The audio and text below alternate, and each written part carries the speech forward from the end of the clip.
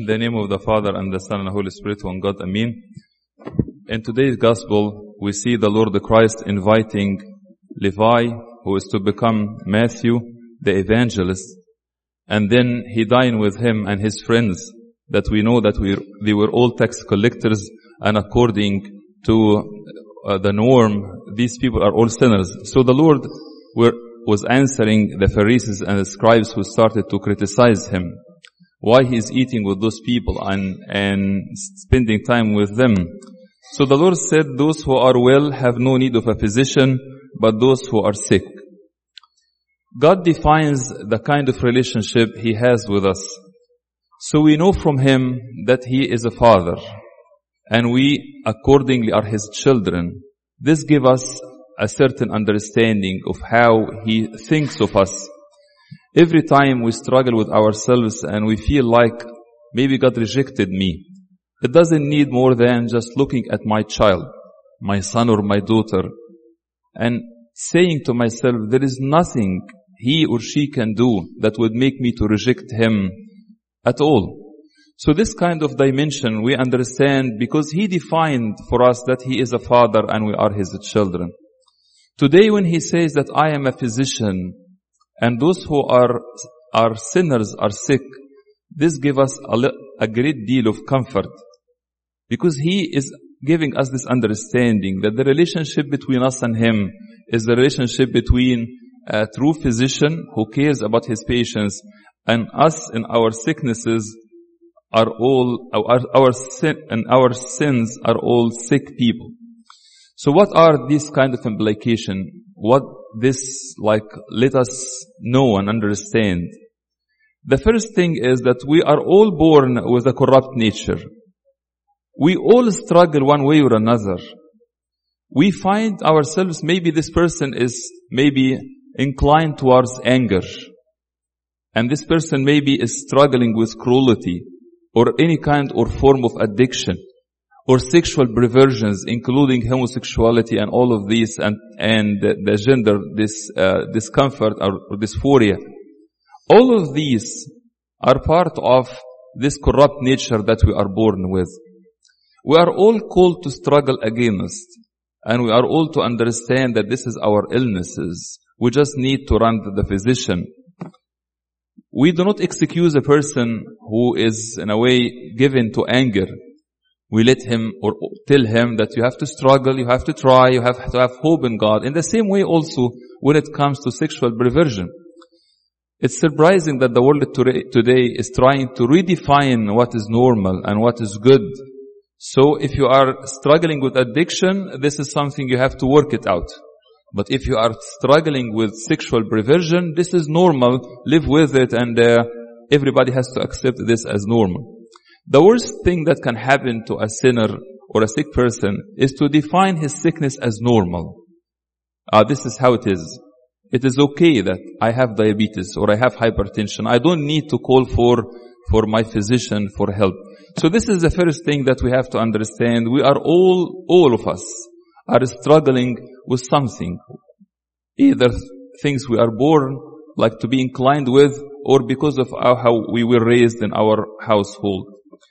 The second implication is that no patient can heal himself. Let us agree on this. Sometimes we think that God is upset at me because I did not heal myself from my illness.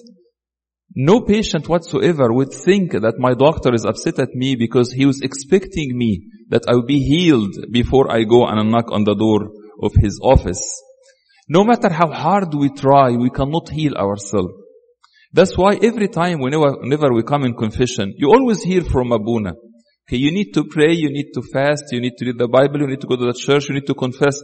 All of these are the medicines. All of this exercise about I'm going to control myself, I'm going to act on my will. It will fail as always. We tried ourselves many times before. How many times we vowed to ourselves and we made like an agreement, I will never do this again. And how many times we failed. I can tell this about myself, it is 100%. With no exception, anything I tried on my own, with my own effort, to change in myself, this never came to some kind of a fruitful end.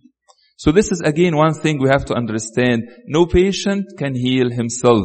We have no hope except to go to the right physician and ask for his help. The third implication is patients are not to be blamed for their illness. You never see a doctor that somebody comes and say, doctor, I'm struggling, maybe, or I'm suffering from hypertension, my blood pressure is high, and the doctor say, how this could happen? Why you allow this to happen? It never happened like this. The doctors will never blame a patient for his struggle. But the patient is to be blamed whenever he is negligent for asking for help. If I know that I have an illness and I don't ask for help, and my illness is getting worse, definitely there is something here I have to be blamed for. Staying away from the doctor or from the hospital, that is the church, definitely this is something will bring blame upon myself when I do it. The second thing is, if I am prescribed a medication and I am negligent in taking it, if I go to the office of the doctor the next time and I say, you prescribed this for me because I was suffering from diabetes, I'm still suffering by the way, and I'm not taking the medication. Then what?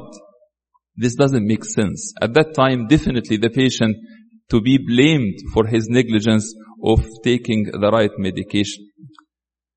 The fourth implication is the beginning of the process of the healing of any human being, all of us, is always answering this question to the Lord that he asked to the paralytic that was laid on the pool of Bethesda. This man was sick for 38 years, and then the Lord is asking him, do you want to be made well? What of a kind is like a strange question, this to be asked for a man who has been suffering with an illness for all of that long. But this is the same. Sometimes we tolerate the illness. We live with it, and even we favor it. Many people will answer this question different way. The question for the Lord to me today, do you want to be made well? Some people will answer this way, I'm not sick. Why do you ask me? I'm okay. I am perfectly fine. The second way of response is that I know that I am sick, but I do not want to be healed. Yes, I like my illness. I just want to stay where I am. I am enjoying this kind of illness that I am struggling with. The third kind of response is, yes, I am sick, but I know how to be healed. Thank you very much for your care, but let me handle it. And the fourth kind of people will answer this. I am sick. I cannot help myself. I am desperate. I need your help. I will do whatever it takes. Those are the only people who can really receive healing at the end. The world all of the world is suffering an illness of sin that's devastating. We all need the true physician. But sadly, only maybe few people who acknowledge that they are sick and they need help, they cannot help themselves, and Christ for them is the only physician that can heal them. So the process always starts with this, answering to myself, answering to him the question, do you want to be made well? The fifth implication it is when I suffer and fail the most, when I need my doctor the most. It is very common for us, this kind of pattern. I sin and then I do not go to pray because I do not want to stand before God while I feel guilty. It's exactly like someone who is sick and his sickness gets exacerbated and says, I'm not going to see the doctor until I feel better. This doesn't make sense.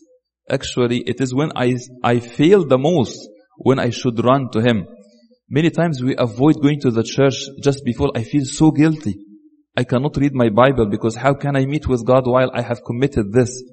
But if we think of ourselves as sick people, we are ill.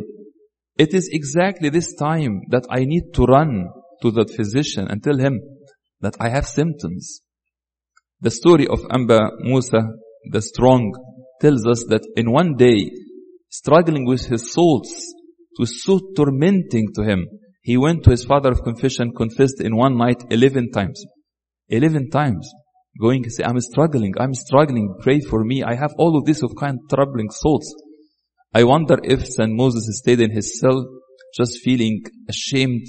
I do not want to go to my father of confession. I do not want to talk about it. I don't know if he would be the man that we celebrate today. So this is something to remember. Whenever we fail, it is the time to run and pray. Whenever we commit something that we feel ashamed of, it is the time when I go and I open my Bible and receive the word of comfort from God's mouth. The sixth implication is the church, if Christ is the physician, this is his office then. This church is his hospital. Sometimes we are shocked and frustrated and we say, imagine, Abuna, those people in the church are doing this kind of actions. What is exactly so surprising? What do you expect to see in the hospital? Sick people. All of us, including the priest himself. The priest is just a volunteer who is given the medicine to distribute it to others while he himself is partaking of it. If you notice, Abuna is the first person who take communion, right? Why? It's not because he is his preeminence. It is because he needs to take the medicine before he can give it to others. Just so he can stand on his feet and be able to distribute the medicine to other people.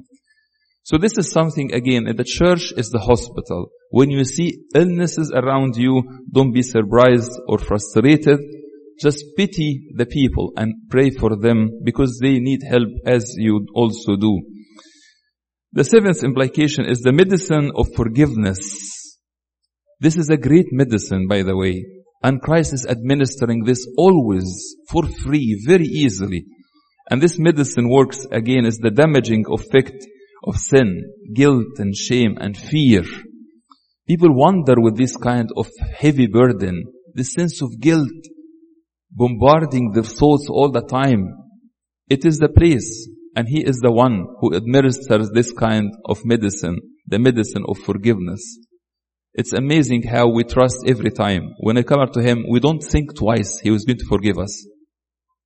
He will always do. He will always give us this kind of medicine, teaching us also to administer this medicine to other people whenever they are in need.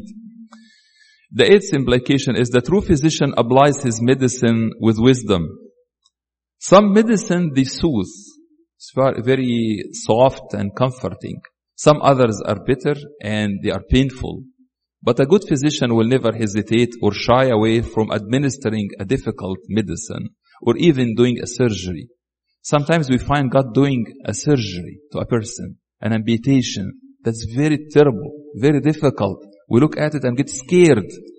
Always remember that he is the true physician. And he knows what he is doing. And he is not going to give you whatever you wish. He is not like the physicians of today who work with the people with sexual struggle and saying, whatever you wish. If you want me maybe to remove your breast or remove your womb just because you ask it, I will do it.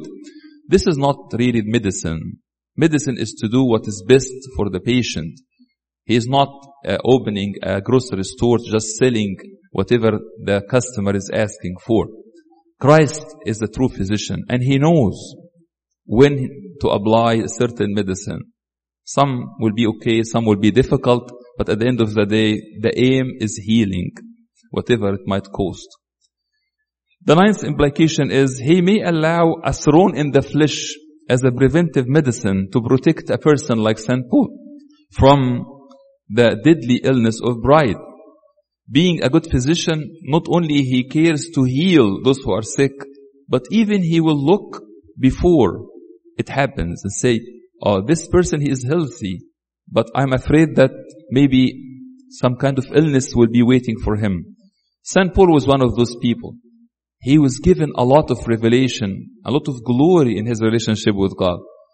And Christ, being the true physician, he allowed him to have this thorn in the flesh, a preventative medicine, so you are not going to be killed with pride.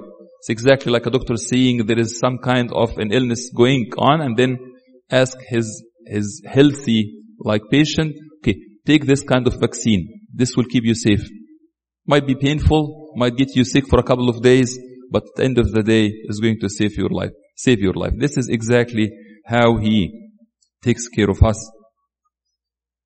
The medicine that he administers are in many forms. The Father thought of communion as what? As the medicine of immortality. دواء عدم الموت. Imagine this. If we heard about a physician, whoever his name is, and he has a medicine newly invented, he will give it to you and you will never die. Imagine how crowded will be the office of this physician. People will run and stand and maybe kill each other in the way to receive this medicine. This medicine is on the altar every single day. And sometimes we shy away from it. And we think it's a prize for the good people. I couldn't come to that church and take communion because I felt bad about myself. What do you mean? It is because you feel bad about yourself. Because you are struggling. Because you need this medicine. That's why you come. It's not because you are a good person and then you are rewarding yourself by taking the prize of communion. Think always and remember this. Communion is the medicine of immortality. دواء عدم الموت هو سر التناول. The 11th implication is, the dearer the passion of sin, the more painful the therapy of it. Yes, sometimes we are attached to the illness. And we are familiar with it and we like it. St. Gregory of Nyssa says, just as the excision of the word gives a sharp pain to the skin of the body, so then must there be some anguish in the recovering soul which had a strong bent to evil. Sometimes maybe what needs to be excised is my best friend. This is the person that's really causing me a big deal of illness, and I need to be away from him or her. It's painful. But again, if I want to be healed, if I want to be made well, whatever it costs, then I should be ready to receive this kind of pain and anguish in order for my life to be saved. The last implication is the way to recovery is by reversing what was done. There is always medicine that is like opposite to how I got myself sick. Irenaeus, the famous saint from the 2nd century, says this: how then are the sick to be made strong? It is by undergoing a great change and reversal of their previous behavior, by which they had brought upon themselves serious illness and many sins. Ignorance is an example. The mother of intractability is driven out by knowing the truth. If my illness is caused by my ignorance, then what I need to take as a medicine is the truth, to learn. If my sin is because of negligence in my relationships, maybe I need to pay attention to whom I am attaching to myself with. If my illness is because where the places I go to, the things I allow myself to see, the websites that I open with no care, if this is my illness, the reason for them, then what needs to be done is to undo all of these. This is what we understand again from the Lord saying that I am a physician and you are the sick people that under my care. I pray that myself and all of you will always respond to the question, do you want to be made well, by responding the right way. Yes, O Lord, I am sick, I am struggling, I do not know how to heal myself, and I know that I have only hope in you, and I am ready to do whatever it takes in order for me to be healed. May the Lord grant healing to our souls, bodies, and spirits. To Him is the glory forever and ever. Amen.